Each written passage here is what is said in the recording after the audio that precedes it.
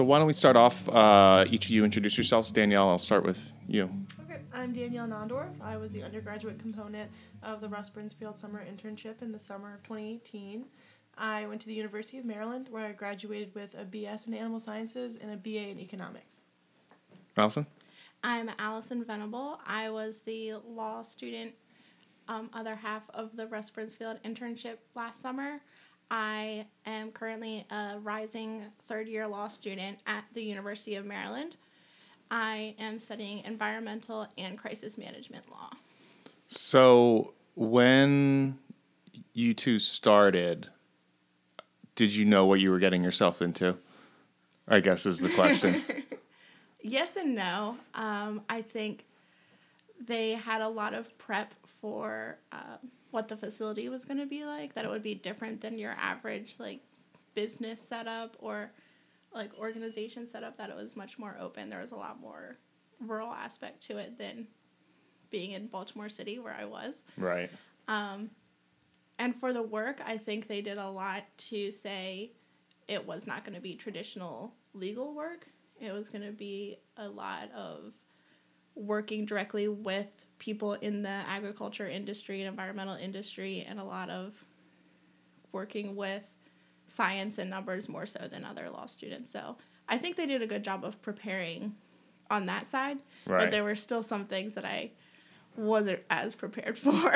Like topics of what, for instance? Well, for one, we did a lot of policy kind of writing on things such as saltwater intrusion, which I had never heard of before coming here. So a lot of the topics, while I knew that they would have an environmental and agro component, were still things that I had never learned about or heard of in my other studies. Mm-hmm. And I studied science, and I still hadn't heard of a lot of that. I did animal sciences, so the projects were totally new for me, too. I had a weird way of coming into it where I wanted to go to law school afterwards, so the projects were kind of what I wanted them to be, like a combination of the stuff I studied and then also what I might go on to do. So I was really excited to start the projects, but same thing as Alison, it was hard sometimes to dive right in with new topics. But you did. You both did fabulously. So I guess if we dive into some of the topics, what was one of the major ones for you? I think the biggest one probably was the whip. Mm-hmm. The biggest one that I've also, because I stayed past the summer, and I've also had to deal with that again. And we did a lot with the whip. We came up and drafted a Bay Cabinet memo, or help draft. It was a team effort to make recommendations to the governor's cabinet about how they can improve the whip process. Mm-hmm. For those of you who don't know, WIP stands for Watershed Implementation Plan. It's Maryland's plan to reduce nutrient pollution to the Chesapeake Bay. So Yeah, I think that was probably the most time-consuming and also brain-consuming. It was our first big one, too. Yeah. So.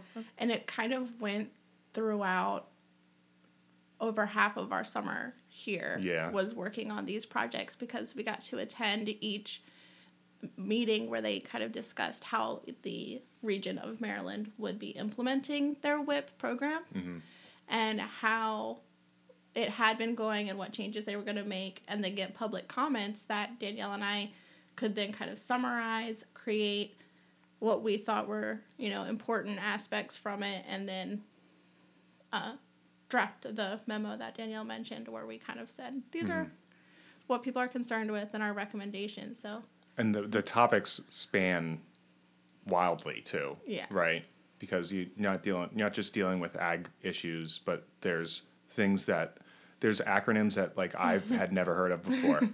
Yeah. I mean, so and then they're common ones too, but then you're just you don't really MS4. You hear that constantly, and you have to look it up 3 or 4 times before you're like, oh yeah, that's right. It's that. But yeah, it's stormwater. But and then it's also dealing with wastewater issues, and then it breaks down by county. Then each county's dealing, or each region's dealing with something different, and you have to learn all this stuff as you go.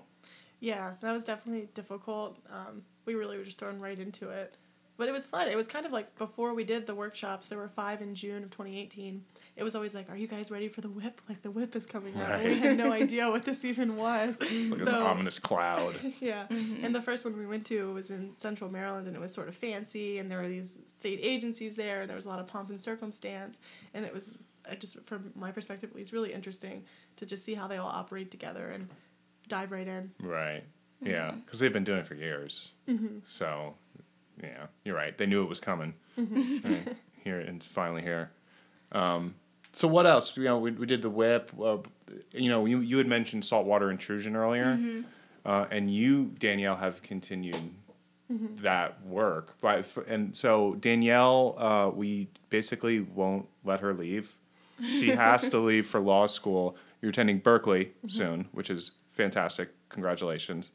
But meanwhile, we keep extending her contract because we need her as long as possible. It really worked out for me. I mean, I had a gap year, so I've been so happy to be here. That's true. So tell me about, I guess, big picture saltwater intrusion, what it is, and the specific work you two were doing involving it. So saltwater intrusion essentially is the encroachment of saltwater from the bay and the ocean, because where we are on the eastern shore, we have complete salt water on the Atlantic Ocean side, of course, and then brackish water on the Chesapeake Bay side. So several counties on the eastern shore were, victims of this encroachment of salt into their aquifers below and on the surface level. And what we did was we started by looking into the different data that we could find on where, how, and why this was happening, which was a very different thing for a law student to do. Right. But it was really interesting to kind of look at this from the scientific data perspective, and Danielle had to help me a lot with understanding how these charts worked, and a very good part of having a science undergrad. But we got to essentially make our summarization of how expansive the problem of saltwater intrusion was, whether any counties already had ways that they were dealing with it, and kind of some small recommendations that we could find through maybe other states or other places that had already breached this issue. And this work came out of House Bill 1350, Sea Level Rise, Inundation, and Coastal Flooding. And in that bill, they say there needs to be a work group that will develop a plan to address saltwater intrusion in Maryland. And so that's why we started doing that. And this work group was a bunch of different state agencies, and a lot of it was technical. We weren't able to understand exactly. So our job was really just finding preliminary information, setting the stage. Because when this group convened for the first time to make this plan, there were questions like, what even is saltwater intrusion? Right. So Alison and I really worked to inform them. They obviously have technical knowledge beyond what we have, but to even just begin these conversations. And then my work with that continued now that they actually have a draft plan and has to be finished by December 15th of 2019. Oh, it is this year. Yes. I asked that. It's coming yesterday. up, yeah. So, wow. Yeah, rapidly approaching, and they do have draft chapters at this point that they're going to have out for review soon. And my work with that was continuing what Alison and I did with doing a proper literature review, finding what other places have been able to do to adapt and mitigate. Yeah, well, that's got to be cool to get in on the ground floor of some issue in a state. You know, if other states are dealing with it, you know, and Maryland might not be as far along, but it's cool to be part of that. Mm-hmm. Absolutely. And really the credit to that is Dr. Suzanne Dorsey, our previous executive director. She was involved with this bill from the beginning with Delegate Stein pushing it through. So she was able to involve us from the very beginning. Right. Yeah. So you had said that there's like a draft report coming out on that soon. Mm-hmm. So what does House Bill 1350, what's that require? It just requires for Maryland to create a plan. There's no specifics about the plan has to have... Is that why you're doing all this work? Yeah, and so the plan really is to say that we're recognizing this as an issue in Maryland and what we're planning to do in the future, but it's almost a plan to have future plans, if that makes sense. Yeah. It's a beginning step for sure. Yeah, that's good. I mean, that's good. Maryland's good at doing coming up with many different plans for things. Right. Our forte.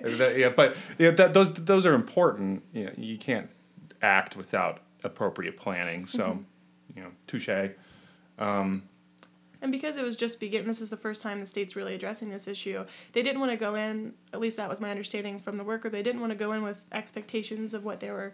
Right. They wanted to go with it as it came and just research and talk and discuss, and they're really proud of what they've produced thus far, and I am proud of them too. Absolutely. So I'm excited for it. Great. So this has become a pretty big issue statewide, but mainly in coastal areas. Right. Like the Eastern Shore, Lower Eastern Shore.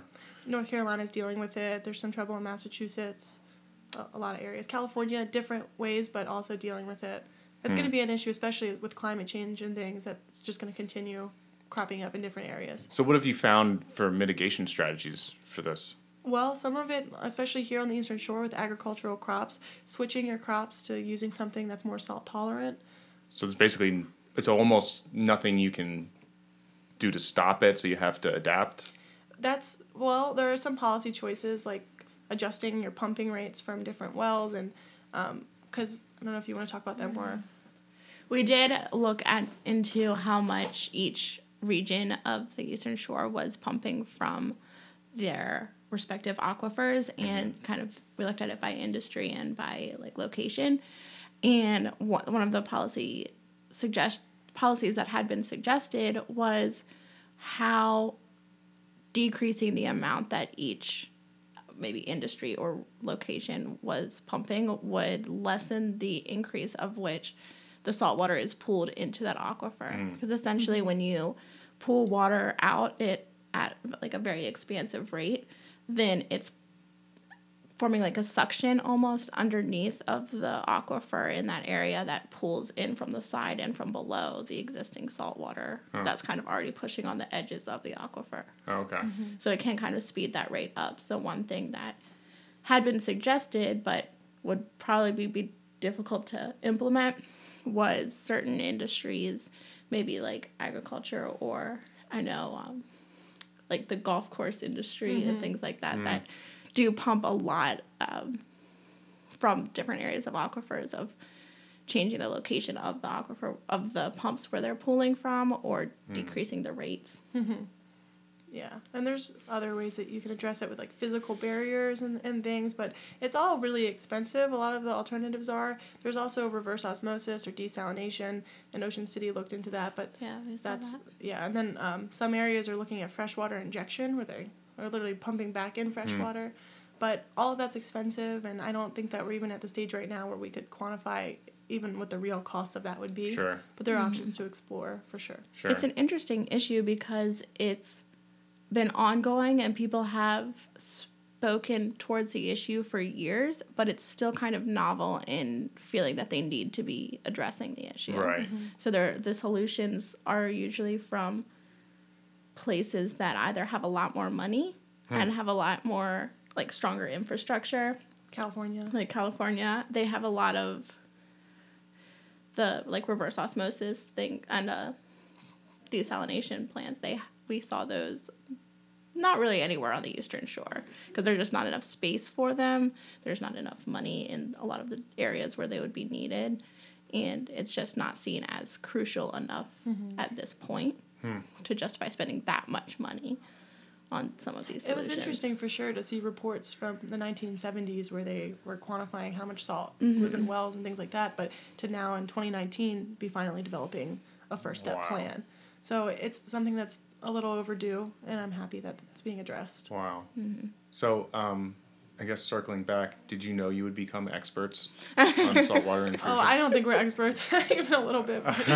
No, I didn't anticipate this. No, that was one of, I think, the most nerve-wracking things we did in our summer was that presentation to this committee of the work group. That was born out of the House bill. Yes. Right. So there were several representatives from different state and county agencies that had been selected or volunteered to be part of this initial work group to just study the issue.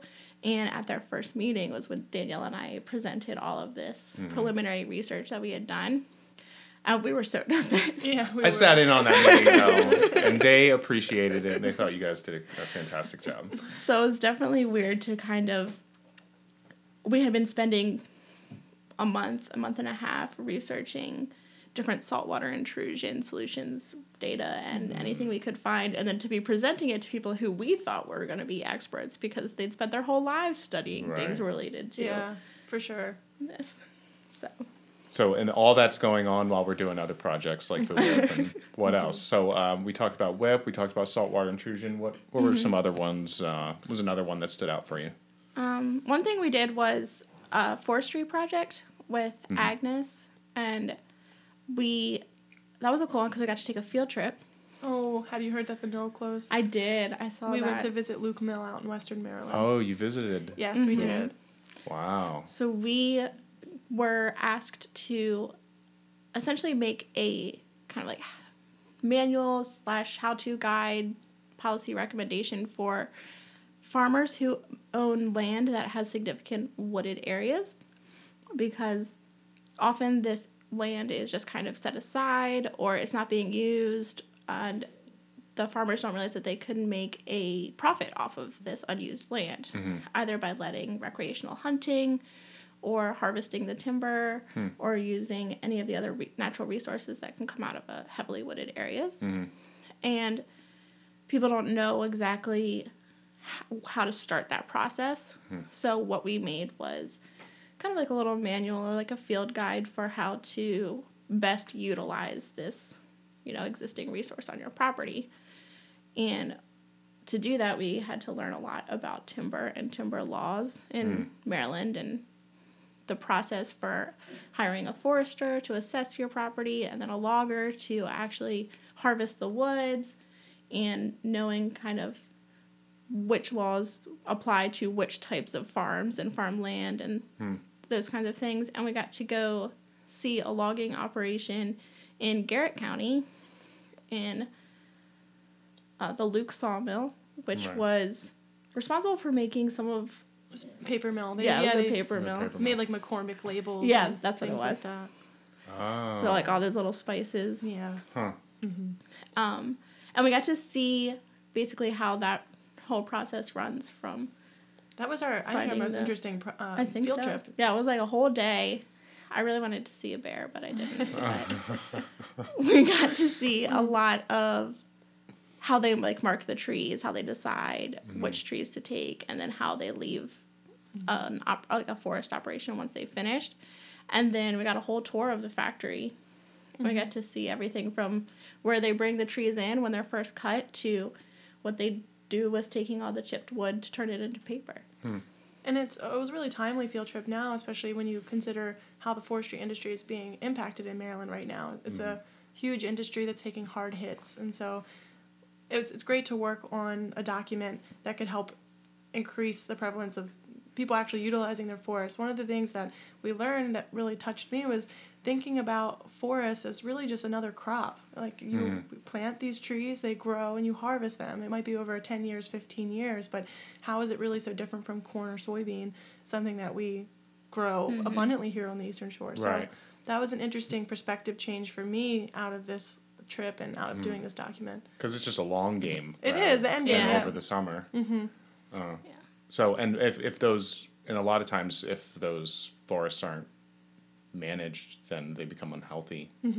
Exactly. And I think that's a kind of a really common misconception with timber operations. Trees, a lot of people don't want to allow timber harvesting on their property because they say, oh, I've planted these trees for environmental purposes. Right. I don't want them cut down because that defeats the purpose. But really, if you have a harvester, especially, a well-qualified licensed master logger, that can come out and assess your property, then they can say these trees aren't actually hurting your forest because they may be sick, or they may not be at the right area, or they may be blocking other trees or other resources from growing.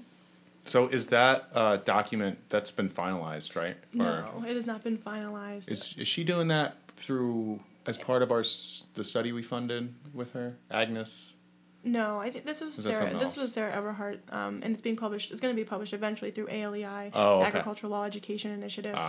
So we were just fortunate to have Agnes. One of the great things, and we'll talk more about, I'm sure, the great things of this internship is being housed with so many amazing experts in so many different fields. And so we just had proximity to Agnes.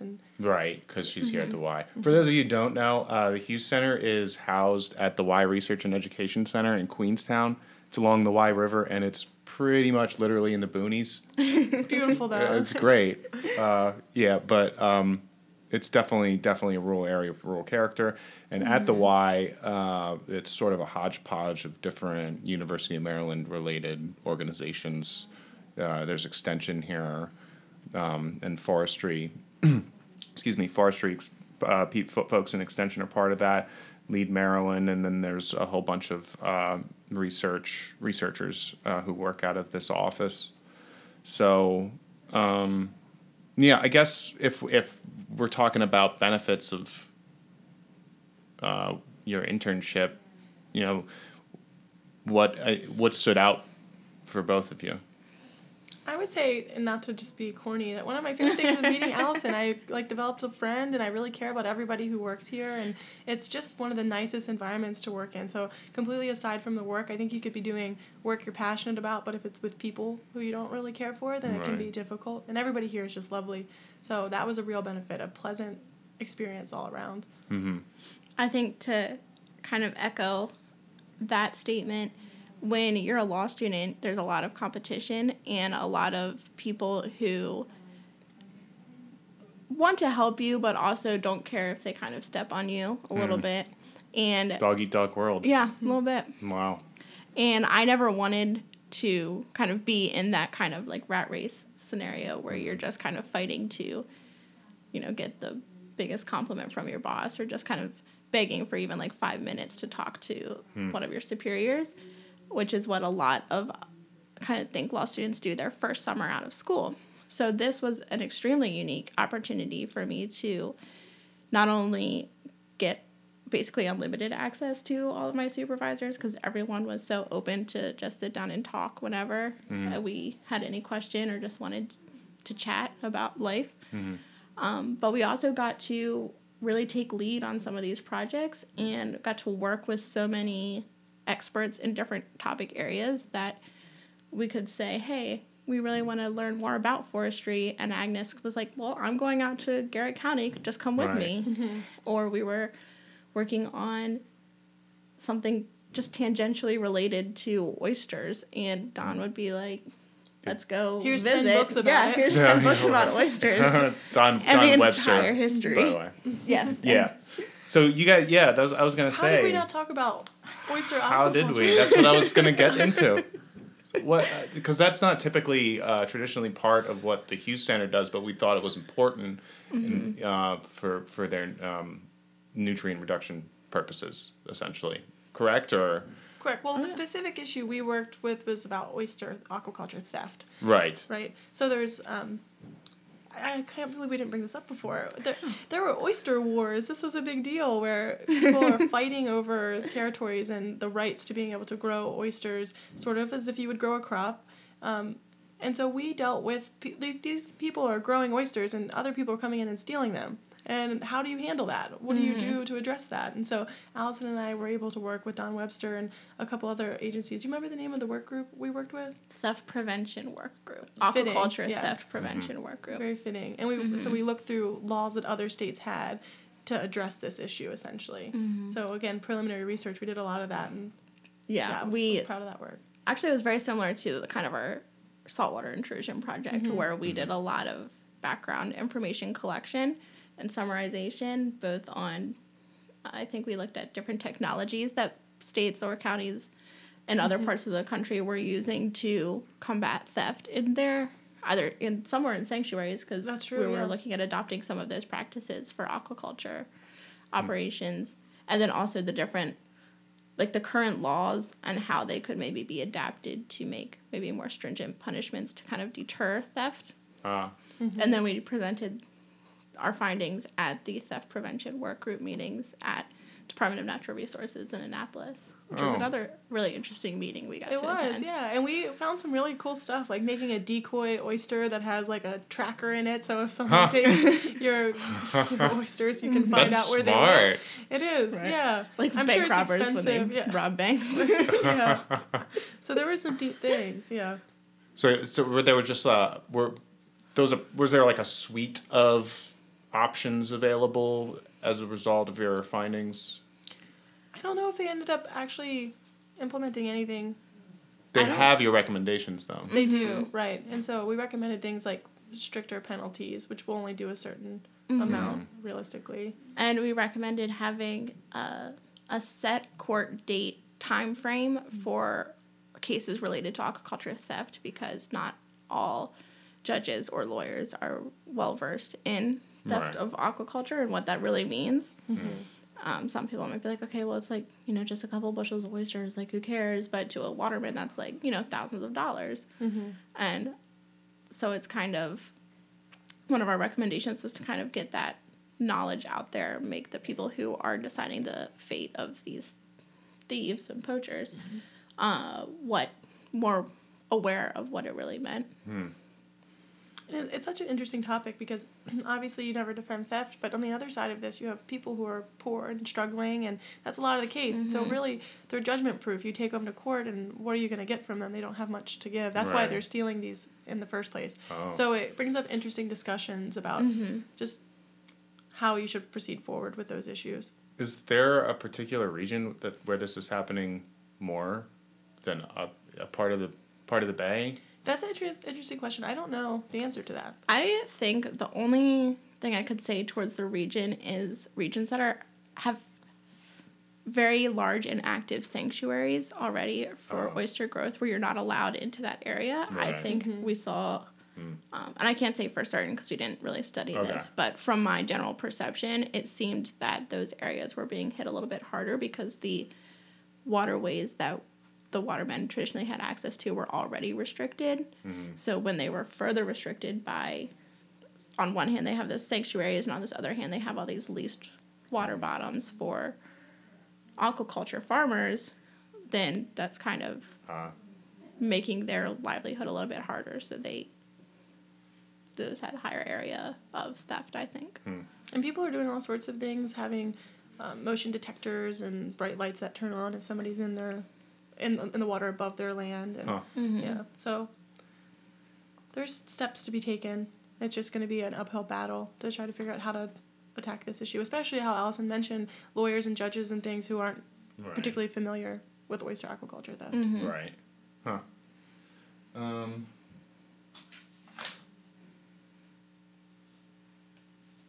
Is there any other projects you want to highlight? We should talk about agricultural conservation leasing. I was going to say. We didn't get to work on that in the same depth that the 2017 interns did, so give credit to Hannah Catt and Melissa Steffen. They created a guide, an agricultural conservation leasing guide. 43%, according to the USDA 2017 Ag Census, agricultural land is leased. So there's a tenant farmer with a landowner, and on those lands, there's a decrease in conservation practices that are being implemented. So one of the neat things about all the work we do is it all ties in. So we could really talk about the WIP here. And like how we need to reduce nutrients going to the Chesapeake Bay. And this is a big group of people to target. So there was a guide that was developed to troubleshoot that in multiple ways. And since that guide came out, Alison and I were able to just do like the marketing and outreach aspect of it. Right. We had a really hard time getting a hold of absentee landowners. Imagine that. They were absentee. So. That's one of the biggest issues. Like I struggle with that as in communications work, just trying to reach landowners when to notify them of like the forestry listening sessions we're hosting. Right. Because they're a big part of that too. But anyway, back to the ag leasing guide. I know that the Department of Agriculture, like you said, has been going around saying that that's a big part of their plan for the next phase of the WIP. And, a lot of credit to Sarah Everhart at ALEI for Right. pushing this project through. She's been absolutely amazing with it.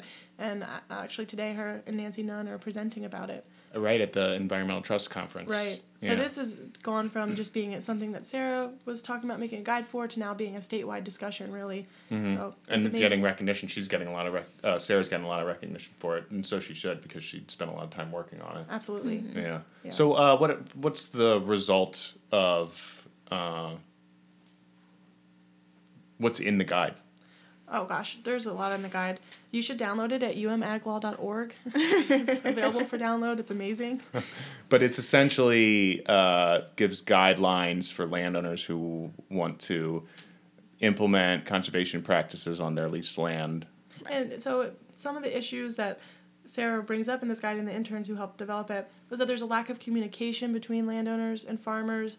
There's leasing uncertainty, so there's some disincentives. If you're a tenant farmer, you're not sure if you're going to be on that land next year. So why would you implement conservation practices that might take 15 years to show improvements in soil health or other abstract really ideas about improvement in the land that you won't benefit from? And also there's a lack of knowledge about the conservation practices, and especially cost share funding.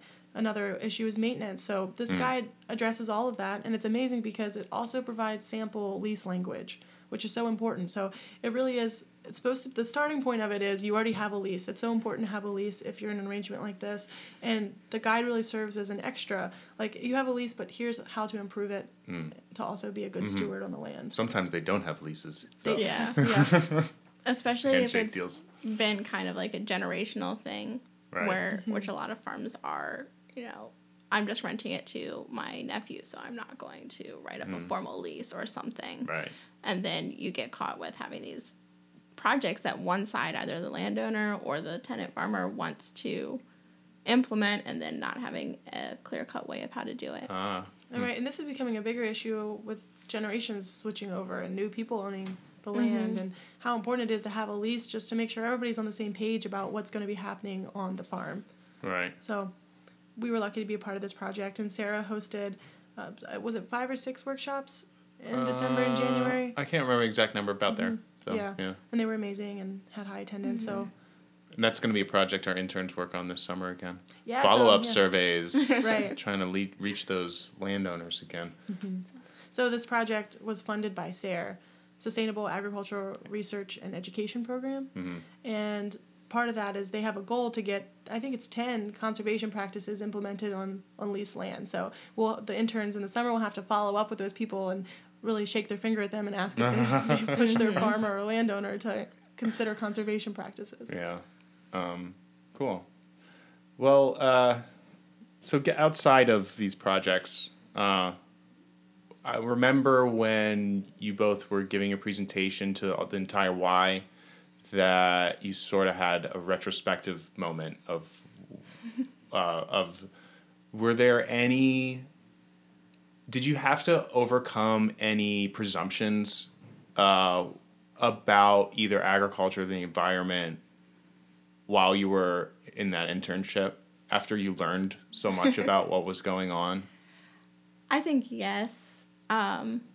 Maybe not as much as I think they were expecting someone from, the city the big city to have to overcome. I have a lot of extended family involved in agriculture, and both my parents grew up as dairy farmers, but that is not my family now. So I didn't really have this kind of common knowledge of what practices and environmental practices that farmers are, implementing every day and in all these different high-tech ways that I had not even imagined before. And I think some of the field trips that we went on, especially when we would see the different poultry farms and the nursing industry and how much they implemented things like solar panels and all these different irrigation techniques and things that I didn't really know how they worked or that you could do, kind of shook what I had anticipated in finding when I knew I was going to be trying to convince farmers to implement environmental practices. I thought it would be like a huge uphill battle and no one would want to listen to me. And it wasn't as much as I thought. No. I think I came in kind of a different perspective because I grew up in Wharton, Maryland on the Eastern Shore. And so I was just naturally like on more of the farmer end of thing. Like that was what I had always been exposed to. Very agricultural heavy area in Kent County. It's all farms, the fields. So I had just a natural leaning towards that group of people and sort of understood their struggles and where their perspectives might be coming from. So if anything, this internship has pushed me more to a balance. And I think the Hughes Center really should be credited for that. They really are the balance between what often shouldn't be, but is opposing interests between environmental groups and agriculture. So really, the internship brought me more to the center in a way. Well said. Yeah. Because that's absolutely true. So let's talk about the future for a second. Because Alison, what have you been doing since the summertime? So I just finished my second year of law school last week, and for the first half of the semester, actually, I stayed working with Sarah Everhart from ALEI as a research assistant. Mostly, I just kind of helped her make the media and the PowerPoints for the agricultural conservation leasing guide workshops. And I have plans. Well, I worked in the Howard County Office of Law in their environmental and land use section, so I did some not leasing related, but agriculture, conservation easements and things like that. So kind of related. And then this summer, I will be in D.C. working for the Federal Communications Commission, which is not related. Not at all. Wild card. Yeah. Is that your plan? Do you plan to stay outside of like agricultural law, or do you want to, are you just open? I am pretty open. When I went to law school, I wanted to do like disaster law and crisis management for victims of natural disasters. And I started looking at that from the environmental side, which is what kind of drew me to looking at environmental jobs as kind of a gateway to get into understanding how these natural disasters affect people. Right. And that led me here for the summer, which I loved and was a little bit different than anything I'd been studying, but gave me a lot of practice in how to communicate with both lawyers and landowners and people who don't want to hear anything from lawyers. But, or landowners. Yeah. Or landowners. So it was kind of a weird track to get here, I suppose. Yeah. But in my interview for FCC, they asked me about aquaculture theft prevention because it was on my resume. And they were like very interested in how that kind of played out and what that meant.